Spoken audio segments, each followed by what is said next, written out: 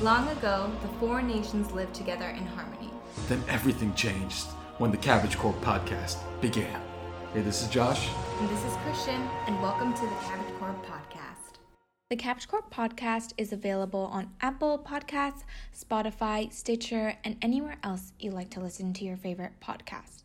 Head to anchor.fm/cabbagecorppod to find the podcast app of your choice. Also, for our Korean listeners, don't worry, we are also on Podbbang. If you like this episode, make sure to like, subscribe, and share. We love to hear from all of you guys, so leave comments and reviews on Apple Podcasts and Spotify. Welcome back, Cabbage Heads. We're in season 2 of the Cabbage Corp podcast.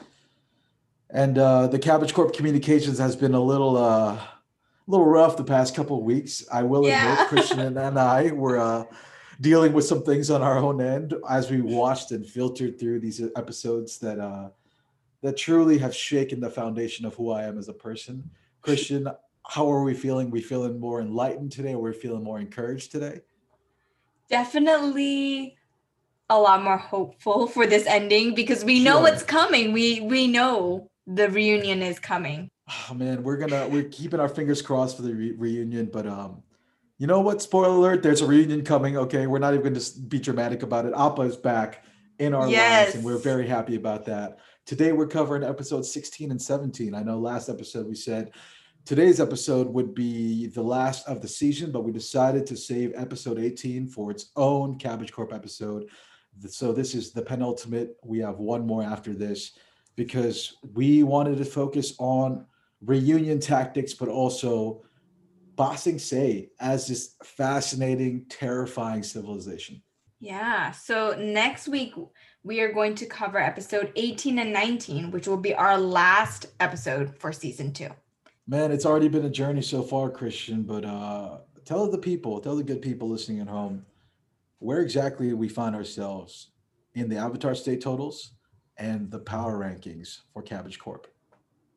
So the Avatar state total is a total of 9, and the power ranking is actually the same as last week because it was just too sad for us to give any points anywhere. So Katara is in the lead with 4 points.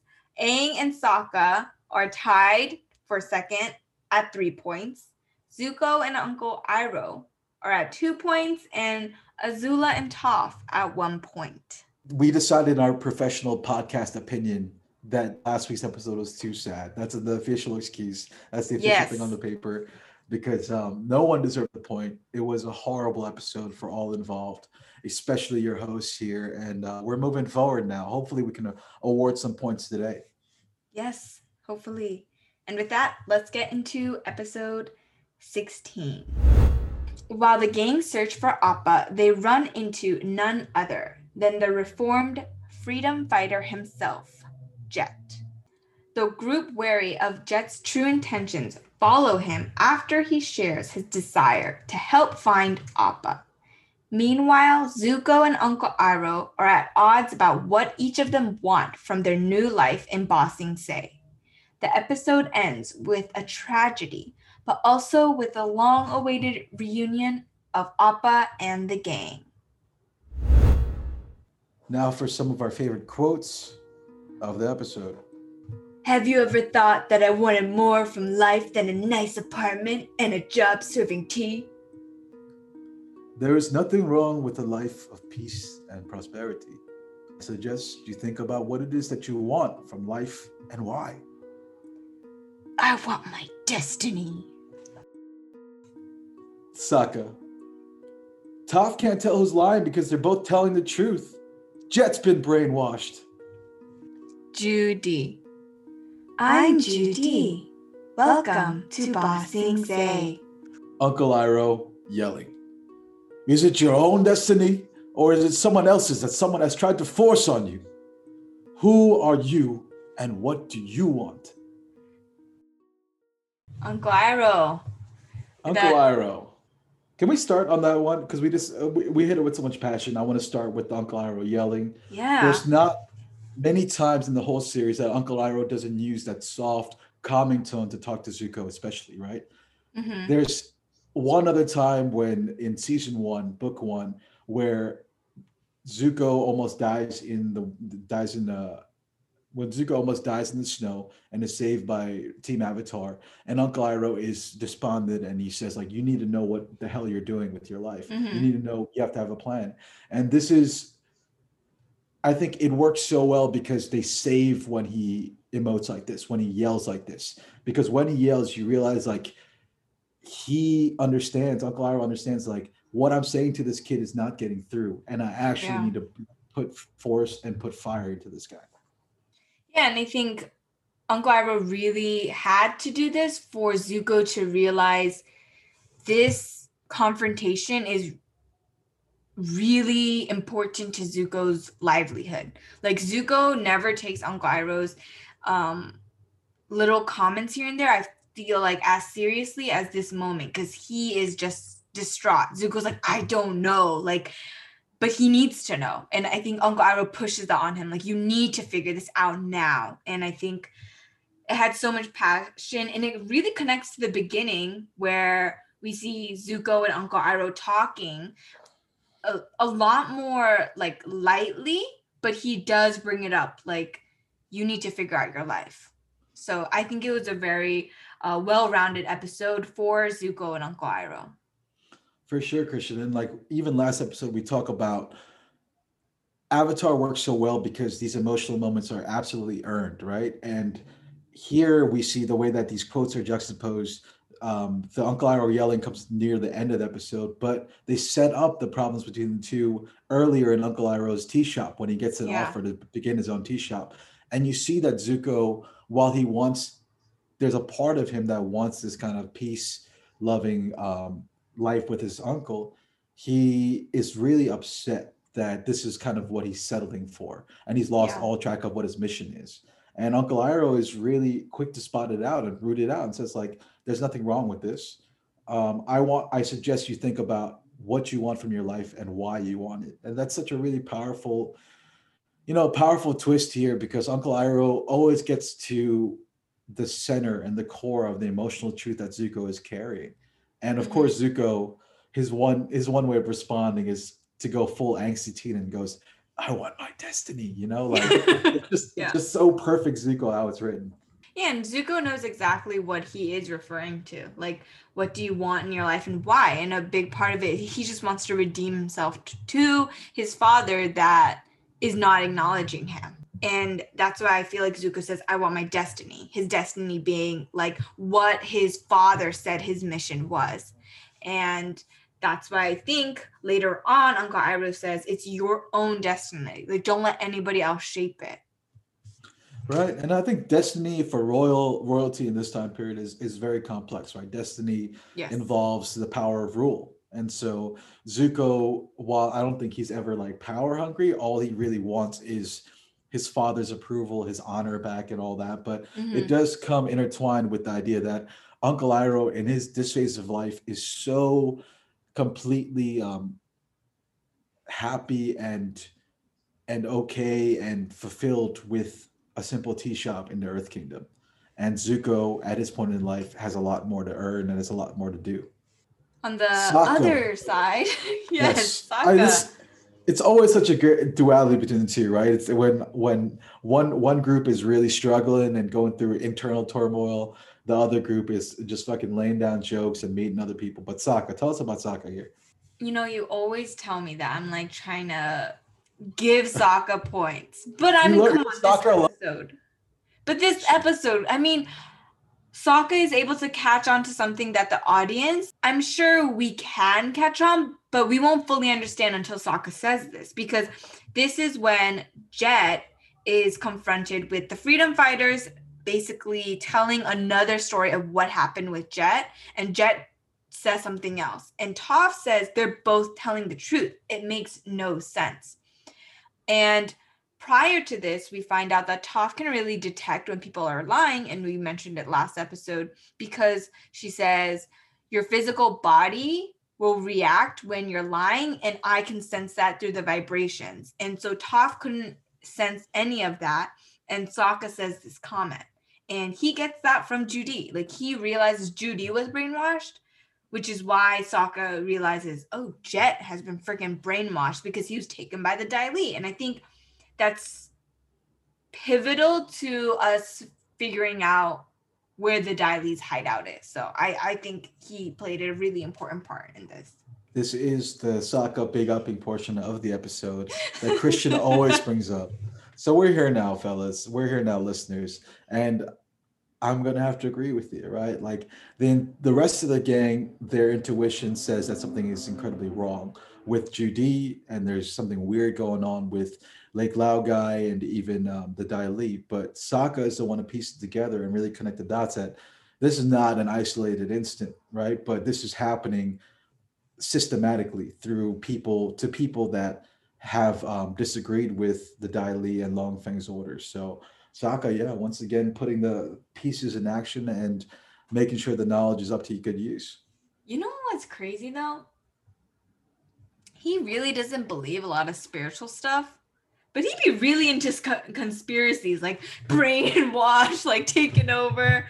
So it's fun to see this other side where, like, I feel like Katara and Aang and even Toph, they're so spiritual in a sense where they do rely on their bending and their point of view is through bending. They can't see certain things as Sokka does. Yeah, and Sokka is interesting, right? Like in marketing and branding, we always do the this, not that list. Like if I'm defining a brand, I talk about Coca-Cola talks like this, but will never say that, right? And Sokka is someone who is not spiritual, will never be spiritual, but believes in the kind of extraordinary at times, and I think or believes in science, right? And I think that's how these two things always coalesce, because Sokka believes there are things that are happening that are out of the norm and strange, but it can be explained by either through nefarious science or through like a massive conspiracy.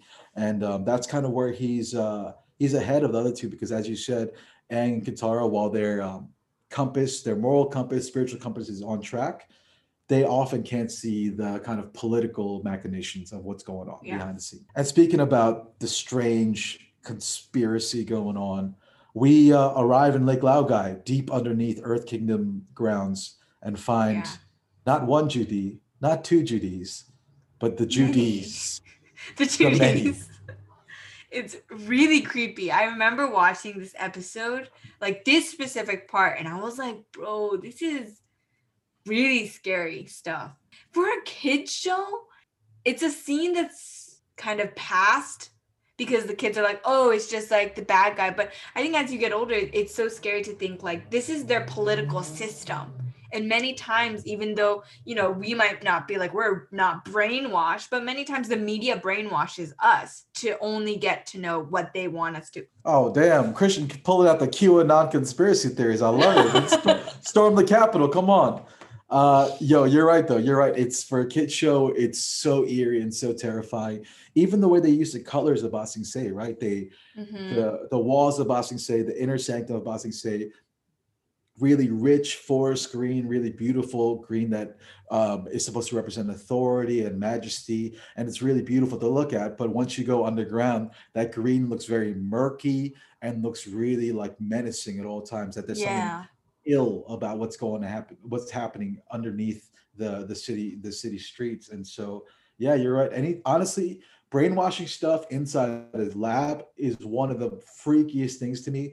Anytime a movie hits on it, like a Shutter Island or something like that, it like really creeps me the hell out. So had I watched this as a youth Christian, I would have been bugging.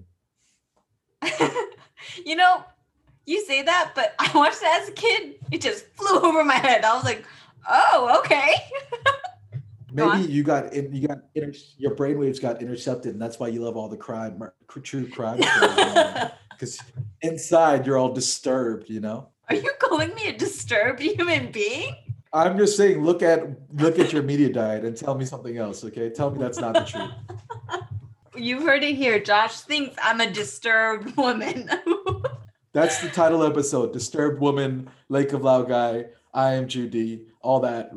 Dude, free Judy out here. Free Judy on these streets. Yes. You know, this episode this scene reminds me a lot of The Puppet Master, though. Even though that is my favorite episode, like the control that these essentially like Long Feng has, and the hopelessness that the people have. And it is really creepy. And I think seeing this kind of stuff, it's really disturbing. It's not even like, I'm not even scared of it, but it's so disturbing that someone could take someone's freedom away like that. No, for sure. And I think a big influence behind our podcast is the Ringer's Binge Mode. And they did a Harry Potter podcast. They talk about the unforgivable curses, especially the Imperius curse, right? Yes. Where you place someone underneath your control. And that robbing of self-will, that complete kind of desertion of your own agency as a person is fundamentally really, really disturbed, right? It is really truly like the most foul sin you can do to someone, because you actively take the freedom away from them. And anytime you see that in person, like with a code word here, it's the Earth King invites you to Lake Laogai. You see the gloss kind of come over the people of Judy and Jet, and they're just helpless. They're puppets to the larger will of Long Feng. Yeah, isn't that similar to Bucky in Captain America? Doesn't he have that like code word, and then he just like bugs out? Oh my god, I remember watching that and I was like, no, Bucky, no. Bucky can't help himself, man. I know. And it just shares roots with like old cinema, like the Manchurian Candidate. Like it's like this guy who's like a war veteran running for president has been brainwashed by, I mean, these are all like very racist caricatures of Chinese people and Russians, but they've been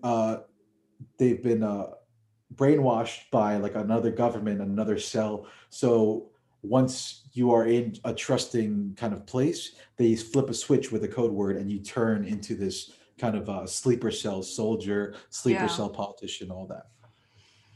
Some very scary stuff in a kids show, but they were able to balance it well enough that it wasn't like crazy creepy either, because we did see a lot of comical sides of Sokka too throughout this episode, and even the reunion of Appa, which I think really saved this episode and made it a bit more brighter. No, you're right. It's something we've been waiting for a while. It's something that Long Feng, even 2/3 of the way into the episode, threatened Zhang with, is that I will keep your bison and you will never see him again if you don't leave the city at once. And so for Appa to come through and save the day and break through the kind of walls is a huge lift upper for this episode. Yeah, and that also couldn't be done without Zuko's help. And even when Zuko was actively pursuing Aang, there were moments that Zuko really saved him. It's fun to see Zuko's constant battle in that way, because I think it's very human. You know, it's not like soldier just going on a mission, but Zuko's actually like mentally and even physically constantly battling himself on what he wants to do moving forward. Right. And after like the first 12, 13 episodes, when Zuko's actively trying to probably murder Aang, right? Capture and murder Aang. Anytime they've been in the vicinity of each other, Zuko is like doing things to kind of help Team Avatar secretly, sometimes unbeknownst to himself. But here, Zuko's the one who's smart enough to track Appa before anyone else does, right? Yeah. And I just want to talk about one of the fun keynotes of the episode, that Zuko in his search for Appa kind of corners the Dai Li agent. The Dai Li agent goes, chases him down a kind of a corridor, and then he shoots his like rock fist at Zuko, the blue spirit in disguise, and Zuko put like up a scarecrow of the blue spirit. I just think it's hilarious that like Zuko made this incredibly detailed dummy scarecrow with like a full mask and like a life-size replica of himself. Like, when did he have the time to like make this straw puppet and like leave it there as a decoy? Zuko's just sewing like his clothes and straw together. Oh, I look like this. Yeah, Zuko would be in the mirror and be like, "Oh man, maybe that's a little too tall. Like, I'm not that big of a guy." It's like, what the fuck, man? And how does he even hide that from Uncle Iroh? I mean, like, we know Uncle Iroh knows he's the blue spirit, but it's just funny to see all this unfold. He's such a tryhard at the end of the day. I think that's what I love. That's what we love about him. And he's so angsty, but behind the scenes, he's like, really about it. You know, he's like putting the work in, which is honorable and kind of fun to think about at the end of the day. Yeah, it was a very short scene, but when you really think about it, it's like, well, someone had to make that dummy, you know? Christian, can we talk about your second favorite person real quick? The freedom fighter Jet of the Lost Boys. So Jet's back. Jet's back. No, not for long. He's not back for long. So one of the thing, as some of you probably know, we're working off a Google Doc here, a little peek behind the curtain. And Christian wrote, what are some of the parts of the episode you like? These are things that we can fill in together. And like directly under what are some parts of the episode you liked, it says Jet's death.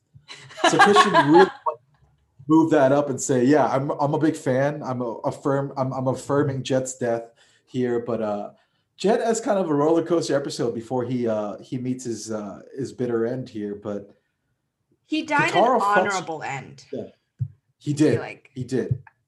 And it's we should say Jet regained his own consciousness, his own soul in the middle of the fight with Aang, because for a minute there in Lake Laogai, Jet is completely hypnotized and loses his self again, right? Yeah, but I think, you know, we joked about Jet's death for a very long time up till this point, but like really, honestly, we did. But rewatching it made me realize like Jet's death was very, like a lot more honorable than I remembered, because I do remember he was controlled, but at the last moment, he truly saves Aang. You know, like he is able to regain his own consciousness by himself and is able to remember who he is. And he put himself there, but also it was just nice to see that he wasn't controlled until the end. He was able to control people's view of him at the end. And he died in the hands of Smellerbee, of someone of his gang that he loved. And Jet is, he's just a firecracker, right? You just can't take your eyes off him. He's kind of annoying at times, but at the same time, he's driven by his like true inspirations, right? For good reasons of fighting. And you see that up till the very end. I will say, I forgot the way that he died, and I forgot who killed him. I thought it was just kind of a nameless Dai Li agent.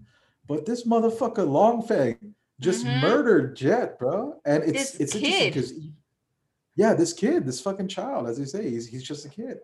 But we don't see a lot, like earthbending, all the bending arts are so powerful, but we don't see actual death happen on screen, right? We don't see like bending delivering a death blow to a lot of characters. Jet is one of the very few that we see a direct strike from an earthbender actually connect to murder someone or to kill someone. And this is kind of, it seems like Long Feng, this is just something that he does, and the Avatar universe faces a tragedy because of it. Yeah, I feel like we don't really see that. Like you said, we see people falling off cliffs, we see how they die, but we don't see the actual death itself. I'm sure like you can like make the logical argument that if Aang drops someone from the ocean into the ocean from like 10,000 feet up, they're probably not going to make it. But it's also a cartoon, right? So you just imagine they're going to kind of sploosh into the ocean. They'll kind of doggy paddle and be okay.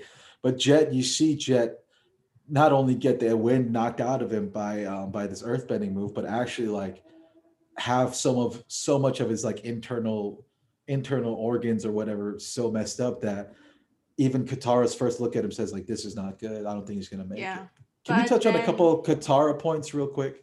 Yeah, of course. Katara is interesting in this. Yeah, Katara is not very excited to see Jet. She is probably still very hurt and felt misled and she's kind of heartbroken.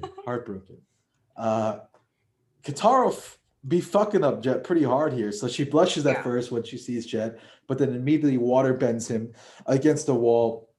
And when she thinks he's going to reach for his weapon, like shoots ice picks at him to like really come close to like not only like immobilizing him, but like possibly causing him harm. And our Katara's not only all grown up emotionally, she's probably not all grown up emotionally because this is a pretty emotional, rash response to seeing like an ex, but she is a master. Sifu Katara is back, and you see the prowess of Katara's waterbending when she's emotionally distraught come to full fruition here again. I I feel like with Katara, once you lose her trust, like it's game over. It's so hard to get it back. The first impressions are huge for her, but it takes a lot, I feel like, for her to distrust you. You're going to see Katara's trust be swayed again by Jet here. And then just 2 episodes later, we're going to hit on Zuko's own abandonment of Katara, right? And I think Katara's constantly let down by the people that maybe she's a little interested in or attracted to in some strange way. And Zuko will be the ultimate test of that. But before she gets to really judge her character with Zuko again, she has to go through seeing Jet killed. And I think that's going to be really formative in the future episodes. Yeah, and it's really, like, if you think about the context, they're all kids and they've just seen someone maybe 2 years older than them die from a man, like a grown man, a government man. And it's just, I don't know what that does to a person's psyche, like that's very scary to think about. And I think that's why they balanced it with the ending of Appa and that reunion. And I think that was really needed. No, you're right. And I think we have like close to 4 to 5 episodes where this is the ending, right? Where Appa comes out of nowhere and saves the day, like just using his big air bison body, and then not only defeating the enemies that are attacking the gang, but also kind of whisking the gang away to safety. And the reunion is great, but it's again like, I think it's a reminder to all the viewers that like, do not take Appa for granted, because this is what he brings to the table. Yes. How did you feel when you saw Appa flying back through? Like, do you remember the first time when you saw it? I remember me and my sisters were watching it. We're like, Appa, yes! Because up until this point, we actually don't know what Zuko does. Like, we don't know if Zuko lets him go or he keeps him. So while they're getting attacked, all you can hope for is that Zuko did the right thing. And I think that was an amazing transition where we see Appa, then we automatically know, oh, Zuko set him free. So Zuko chose to follow his uncle. And I think that was such a good way to show Zuko's decision without having to show it. You're right. And it's a big turn. I mean, we say turning point, but he's going to turn back in a couple episodes on. So it's a weird one for Zuko. But I think it's important, you're right, as you said, because Zuko's feeling like trash after doing this, right? Because it's completely at odds with what his mission was and set out to do. And the immediate beneficiary of his decision is not Zuko himself, but the gang, right? So he won't see how the gang is in love with Appa and like are just like so overjoyed to see him. He just knows like he let himself down. Zuko let his old self down in a certain sense. So this is really important kind of setup material for the future episodes in the last 2 episodes of the season. Yeah, let's jump into the next episode 17, The Earth King. The gang regroup after reuniting with Appa and set their sights on meeting the Earth King. Zuko and his actions from the last episode cause his spirit to battle and collapses. After gaining the Earth King's trust, Long Feng is arrested and the gang finally present their plan for the day of Black Sun. Now from some of our favorite quotes of the episode. Sokka. Ha! Looks like Long Feng is long gone. Uncle Iroh. Your critical decision, what you did beneath that lake, it was in such conflict with your image of yourself that you are now at war within your own mind and body. Uncle Iroh again. You are going through a metamorphosis, my nephew. It will not be a pleasant experience, but when you come out of it, you will be the beautiful prince you were always meant to be. Aang. Katara, I need to tell you something. I've been wanting to say it for a long time. Katara, The boys are back. Yeah, we're going on a boys trip. That's your boy Sokka saying that. This is a victory for Sokka. Sokka somehow outplanned and outmaneuvered Long Feng. He used, whether he knew it or not, used all of his advantage. And Sokka was the one who was so obsessed with taking the knowledge he got from Wan Shi Tong's library of the Day of Black Sun and presenting to the Earth King that he's like, we can't leave the city without presenting this plan, without getting the Earth King on board. And I think that's important. And Sokka gets up to the Earth King. Finally, the gang convinced him that Long Feng was the kind of perpetrator behind the scenes doing all the evil work. And Sokka is rewarded with one of his zingers, one of his one-liners, one of his pride and joys. This is how you know they're kids. Like, they're like, yes, finally victory. And they don't like applaud it in like an adult way. They're like, ha ha. No. I think that's so great though, right? And you're right. It grounds it back into what the audience needs, which is like, kids who are like, damn, we just went through like a soul-sucking hypnotism episode in Lake Laogai, where someone was murdered, and now we can like just joke about it and just have fun again. And Sokka is more often than not is a character to bring that kind of levity and heart to it. And now, like you mentioned, literally like 5 minutes ago, the physical difficulty that Zuko goes through because of his decision. And these two quotes are from Uncle Iroh explaining to Zuko why he's so physically ill and getting these flashbacks and mental torment of who he has always been and who he has kind of been groomed to be. Man, you're absolutely right, Christian. And I think I've always loved this episode because Uncle Iroh is always the one to kind of weigh into the spiritual aspect of a character's development, right? The way that Zuko is hurting physically right now is absolutely a reflection of what's going on inside his own heart. And you see that through the two dreams he has, right? Both of them, I'd say, are very interesting because he does not have a scar in either of them, right? Mm-hmm. So he's in the throne room of his first one, and you have these two dragons kind of wrapping around his shoulders, like angel and devil kind of dragons here. The red dragon being Uncle Iroh's voice saying, stay strong, you gotta wake up, you gotta keep going and keep marching. And Azula is the blue dragon, of course, saying, you can sleep now, Prince Zuko, just forget about it, just sleep now. And so this is kind of his warring spirits shown in duality of the dragons in his life, right? The dragon of the West, his Uncle Iroh, and the blue dragon. I guess that represents not only the Azula, but the blue spirit mask that he always puts on. And boy, this boy is so dramatic. Of course he would see this within himself, that his inside turmoil is these dragons fighting each other. This is our boy Zuko, right? And he also sees his mother. He also sees his mother in the throne room in that scene. Something that I don't think we really see in any other character other than Zuko going through this. Maybe we do see Aang and his like nightmares of like what he has to do, but I think for Zuko in this, it's interesting to see the two dragons, but like you said, he doesn't have a scar.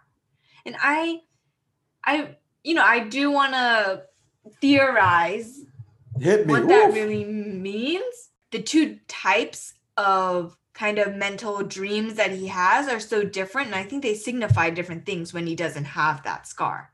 Because in the first one, he's in a setting where he's in the throne room, So in some way, he might be kind of leaning towards Azula in a sense that he feels like he's redeemed himself. The scar is gone. Yeah. So it's like he hears Azula and he hears Uncle Iroh. These two people that have always been kind of in his head, but in that scene, he's in the throne room, meaning he's already, I feel like, put him in that self of this is where I am. And I've in some way maybe redeem myself without having that scar.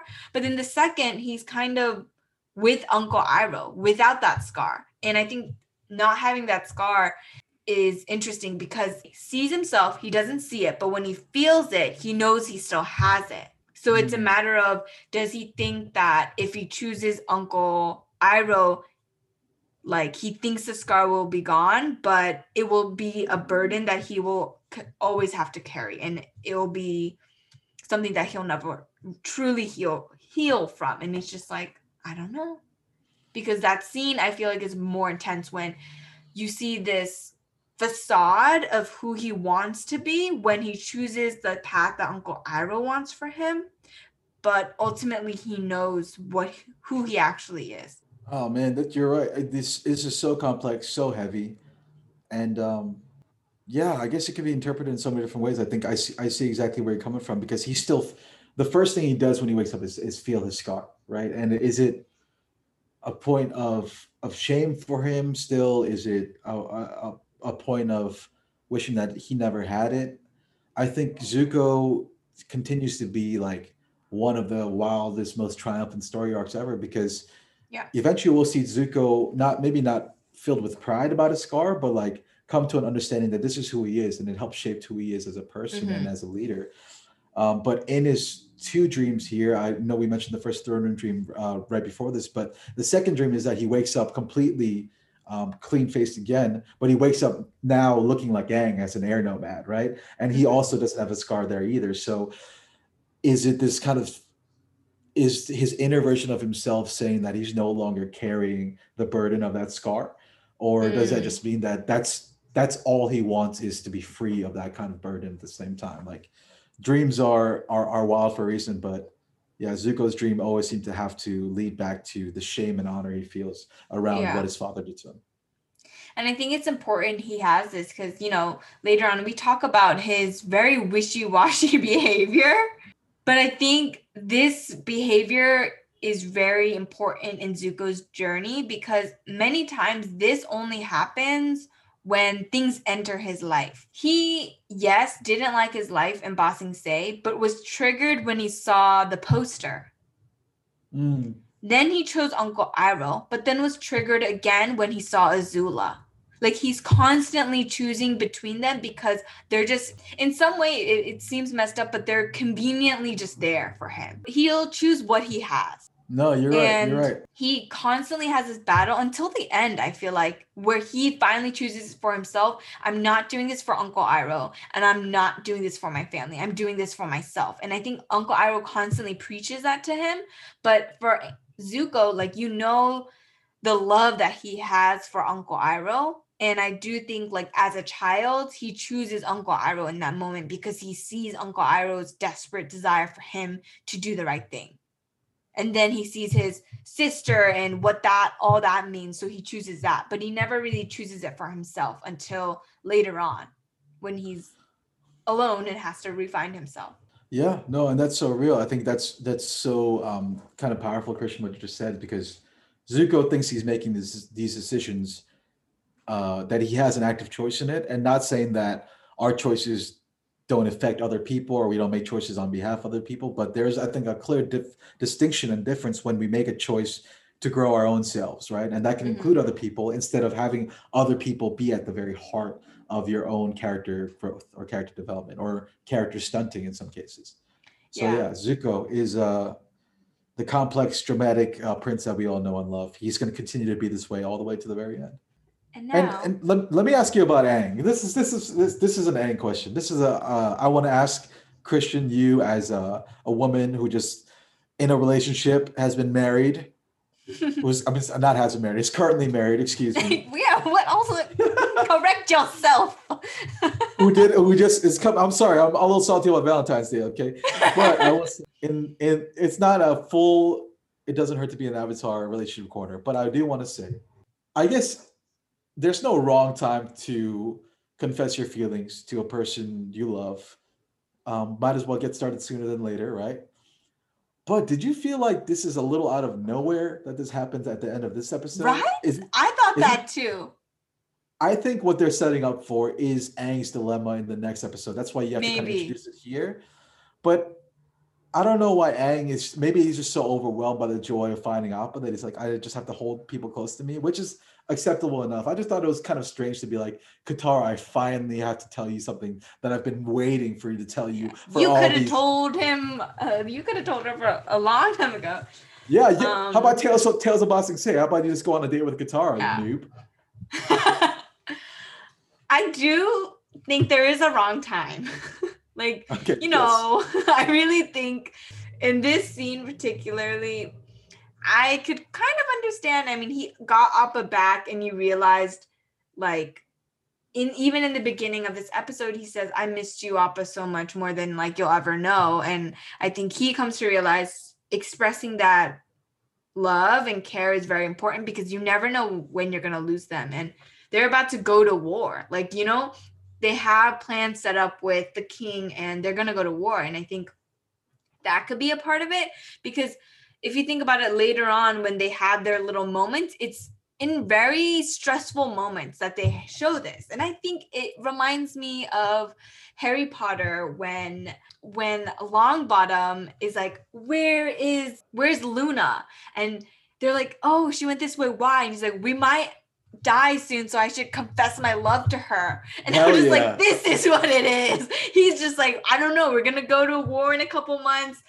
I don't know what's going to happen until then. I need to tell you something. And I'm into it, man. I love a Neville moment. Let's go. Yes, that might be kind of the feel that they were trying to go for, but I do think it was more to set up the next dilemma that they have moving forward. Okay. I mean, I never like to be cheated in romance love arcs, okay? I want the best for our gang. I don't want things to be forced. But I will admit, it does ladder up to a very nice season finale, book finale in the next episode. So stay tuned. It's one of the biggest IDHTA Avatar relationship corners because there's a very important choice that Aang makes that will have some repercussions. Yes, and that is a discussion we need to talk about. Ooh. All right, Christian, let's talk about some of the parts of the episode that you thought were spectacular, interesting, that you want to talk more about. Yeah, so there were a couple side stories at the end of this because the ending of this is like another type of Tales of Ba Sing Se, where everyone is just having to deal with their own problems because at the end of this episode, everyone splits ways. Sokka goes to see his dad. Katara stays and tries to help with the Earth Kingdom. Toph goes to visit her quote-unquote family, and Aang goes to meet the guru. This is such a stressful ending. I remember watching this as a kid and I was like, the world is ending. What is going on? I need to watch the next episode now. So, couple of things. Katara is met by the Kyoshi warriors, who are not the Kyoshi warriors. It's Azula, Mai, and Ty Lee. And the face of shock. That's the end. Sokka doing his own thing, the boys doing his own thing, but Toph, she doesn't meet her family. She meets the very long-awaited capture that these two men have been trying to get to. And you kind of forget about this. You kind of forget that this is actually going on, but it was an amazing way to bring this up. Man, this cliffhanger was one hell of a way to say, stay tuned to the next episode, right? One thing we're made sure of is if you don't hear from Azula in an episode or two, you know that girl's scheming. That girl is scheming hardcore. She's and coming. the last thing we saw her is of like in Appa's Lost Days, right? When she just kind of like she's battling the Kyoshi warriors, and the next time you see Azula, she has adopted their costumes, put on the makeup, and is ready to overthrow a damn kingdom. So yeah, Azula, a very Azula heavy episode next week, and we cannot wait for it. A couple points I wanted to make about the Earth Kingdom raid, right? First, I want to note how far we've come in the bending arts, right? I still remember Toph and Aang unable to do a simple water whip to get away from pirates, right? The pirates are like the little Goombas of the Mario Kingdom, like little things, mushrooms you can hop on and kill, and like it's not a big deal. But now, as the whole gang approaches and tries to overthrow the capital in a certain way, the Toph's movable earthbending wall as she's going up the kind of staircase and fighting all the people, deflecting all the kind of earth bullets coming her way. It's truly masterful bending work, and I think we've seen the power of what true masters can do in the past couple in this whole season, but Toph is on a different level with this kind of earth bending. And the fact that one of the last moves that the Dai Li and the security do to try and stop the gang is to throw these giant anteater stone statues at the gang, and Toph and Aang together do this earth bending kind of shield to break the anteater. You realize how powerful not only Toph has always been, but the Avatar has become in earth bending. And I think that's a really dope part of the episode. Yeah, I think it's super important because we never get to see Aang's growth in earthbending up until this point. Like, Aang is actively helping Toph. Like they were both changed the stairs and then started just going up the kingdom stairs like an escalator super fast. And that scene in itself shows how much Aang has improved, which we don't really see. And we can just assume that, you know, time has also passed. He's been learning from Toph. But I thought it was amazing too, because we see Toph fight in the ring, but we don't really see this live action, I guess, fighting like the war in this sense. And it was such a crazy fast scene too. Like they're just like, we need to get to the damn kingdom. And they're just like basically like torpedoing through all the Dai Li and everything. And that goes to show that they also kind of controlled themselves when it came to knowing the skeptical side of the Dai Li because of Appa. Like they didn't fight them because the risk of losing Appa. And it just goes to show they weren't really helpless. They just chose to wait. Oof. It's the Team Avatar is just growing in kind of intuition as we go forward. And it's wild because I want to talk about the encounter inside a throne room with Long Feng, the gang, and the Earth King. First off, you realize how much it's like it's a king, it's a grown-ass king, a grown-ass evil-ass Long Feng, soldiers everywhere, and then you have like these 13-year-old kids, a group of 4 13-year-old kids. And that's really apparent and clear when they're inside this giant palace, right?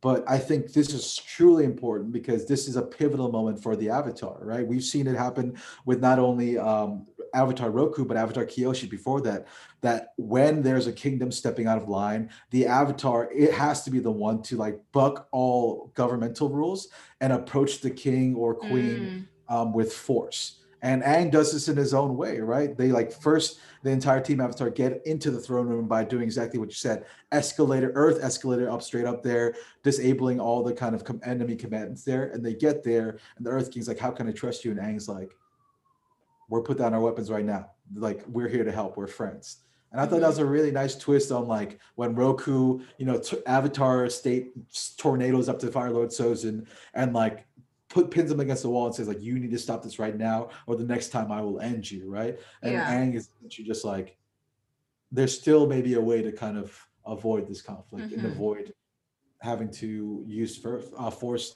all the way to kind of capital punishment here. Yeah, I feel like in every Avatar we see different methods and reactions when it comes to their authority being tested or when they see imbalance in the system. So I really like that approach too from Aang. But also it's interesting how like they feel so threatened by this small group of 13-year-old kids too. And that just goes to show they truly understand the power that the Avatar has, regardless of age. Right. And it's the Earth King who's Long Feng slips up and says like you can escort the Avatar and his friends out of here. And the Earth King's like, oh, the Avatar. Like it's just like, hold up. Yeah. So there's still respect that needs to be given to Aang and the whole Team Avatar itself. But it shows the Earth King knows nothing. He's trash. Like, he's a trash character. He is the only airbender. Look at his arrows. He's so fucking clueless. I'd really be surprised if he didn't even know that the Earth, like the Avatar was back. Knowing he didn't know about the war or anything. He's like, oh, the Avatar is back? Like, you know?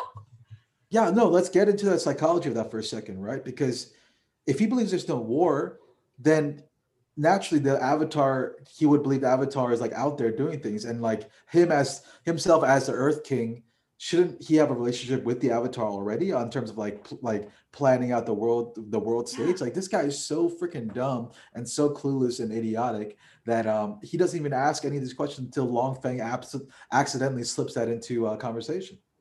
Also, he's not that old. Before he became king, was he not informed of any of this?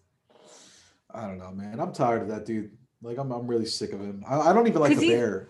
He's young, meaning he was probably, his father died and then he took over. But his father had to have known stuff unless, same thing, the Dai Li was controlling that situation. It's just like thinking about that complex situation, you wonder and think maybe the Dai Li put the king in his position because he knew he was young. He knew he was gonna trust Long Feng. Like, it's just interesting to think about. For sure. And to be honest, it goes back to it's a sick twist of fate because Avatar Kyoshi is the one who actually established the Dai Li in the first place. It was a compromise. Avatar Kyoshi made a compromise with the ruling elites of Ba Sing Se that says like you will have to democratize your society, but you will be allowed to keep an elite fighting force to maintain Ba Sing Se cultural authority. And what that force ended up becoming is the Dai Li, who essentially stomped out all idea of democracy and kept only the elites and a puppet master up in the head. So maybe Kiyoshi's to blame. I don't know. I mean, we do see that every generation, not every generation, but every cycle, as much as that avatar has helped, the next avatar needs to kind of deal with the past avatar's mistakes. We see that even in Aang and Korra. Like, Aang's amazing ability to find out that there's a way to take somebody else's bending away to prevent wars like this ended up causing a different type of war.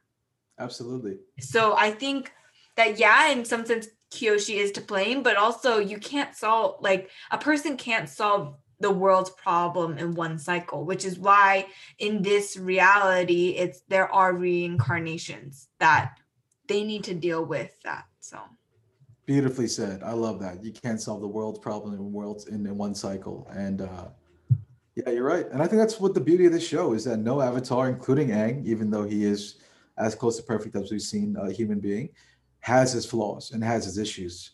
So it's up to the next avatar to not only reap the burden of some of his issues and problems, but also try and extend the legacy that the avatar was good at making and creating. Yeah. And I think that just goes to show the humanness of everybody, that you really, honestly, the problems that you'll solve in this generation, there will be more in the next. And instead of looking at that as a discouragement, you look at that as realizing we are all flawed human beings. And the best we can do is literally just try our best. And if that's not what we do, that's the mistake we make.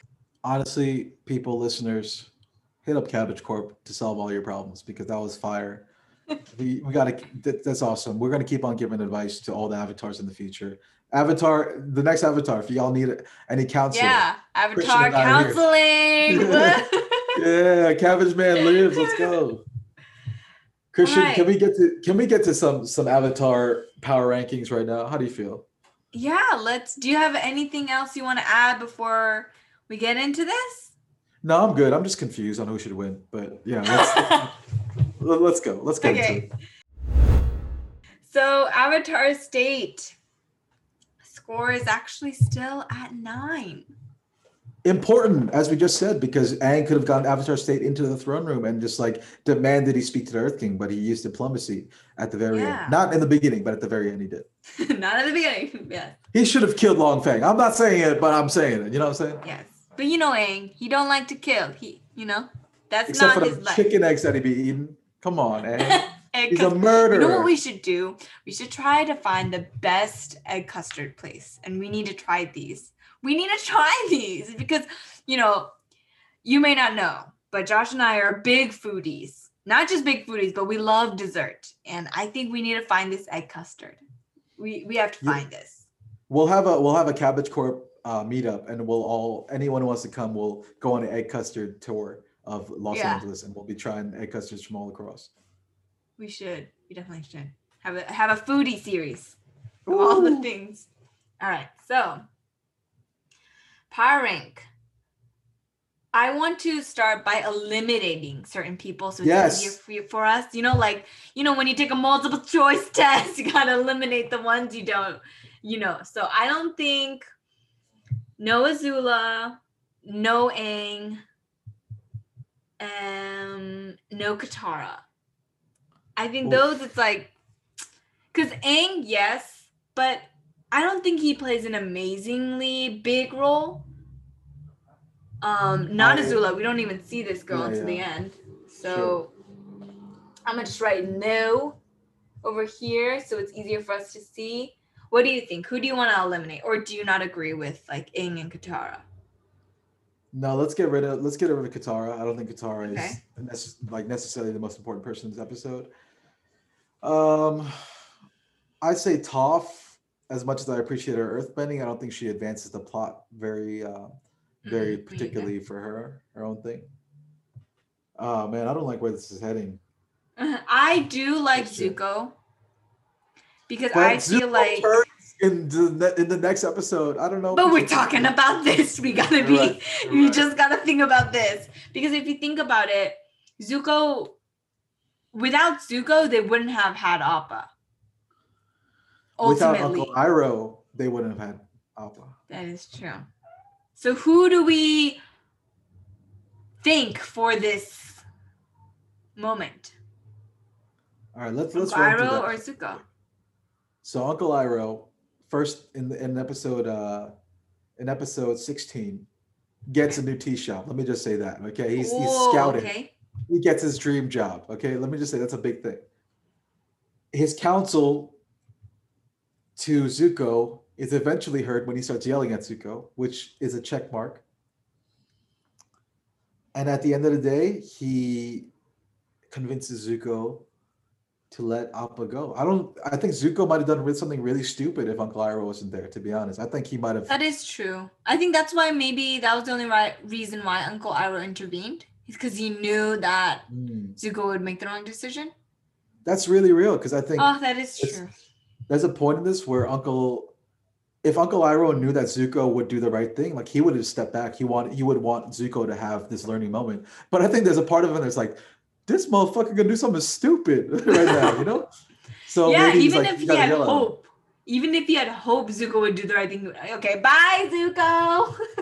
Yeah, see, I'm sorry. I know it's just to be this episode, but like the next turn is so heart-wrenching and gut-wrenching. But also Uncle Iroh does kind of tell Zuko what's going on in him. So I don't know. Why do you think Aang shouldn't be eliminated though? Like Aang, did his thing, but I feel like, I don't know, like he didn't lead other than the ending in any way. Right. And even in the ending, I'm sorry to say, but Sokka was the one that got the king's trust. It was Sokka at the end, ultimately. I agree. So Sokka be leading this whole thing. He got them to like Lao Guy. He got them to realize Jet was brainwashed. He convinced everyone we need to see the Earth King. So I don't know. I think Sokka was really leading. I hate this. So it's Uncle Iroh or Sokka. Like, which story plot are we following? You know what really hurts is that because I'm holding the next episode against Zuko, Uncle Iroh's counsel is kind of short-lived here, right? His victory. Because so you know who it is. Oh God. The Water Tribe, the Southern Water Tribe will be on top. I'm gonna cry. You're gonna make me cry for 3 weeks in a row, Christian. This is not okay. This week's winner of the Cabbage Corp Power Rankings is none other than Sokka of the Southern Water Tribe. What are we doing here? This is incredible. I'm starting to like him more and more. Sokka is really pivotal in this. I think he also coins, at the end of the day, the battle strategy, war strategy name, the Day of Black Sun. It's kind of a gangster hammer line. Sokka is also the one who's really encouraging the team to not celebrate their small victory of getting Appa back, but being like, we have to do what we came for. Mm-hmm. And he's also the one who says there's a way to prove that Longfeng is lying, and then brings Appa into the courthouse to show Appa's teeth marks. So here we are. Sokka tied with Katara at first place. These freaking Water Tribe Sibs. They be sneaking up on us. They are sneaking up on us. All right. And now that we've seen what Christian can do with her political maneuvering to get Sokka on the video, I will be actively doing that for the other characters of this. All right. Oh, but Sokka, congratulations, bro. You did it again. If you're a big fan of podcasts or want to just show some love and support to the Cabbage Corp podcast, go sign up for Stitcher Premium today at stitcher.com/premium for only $4.99 a month. With Stitcher Premium, you get access to ad-free episodes, comedy albums, and exclusive episodes from Stitcher. If you just want to check it out and you don't really know if it's for you, don't worry. If you use our promo code WARRIORS at checkout, you get a month free on us. So go check it out. Thank you guys for listening to the Cabbage Corp podcast. And make sure to follow us on Instagram at Cabbage Corp Pod. See you guys next Wednesday. Looks like Long Feng is long gone.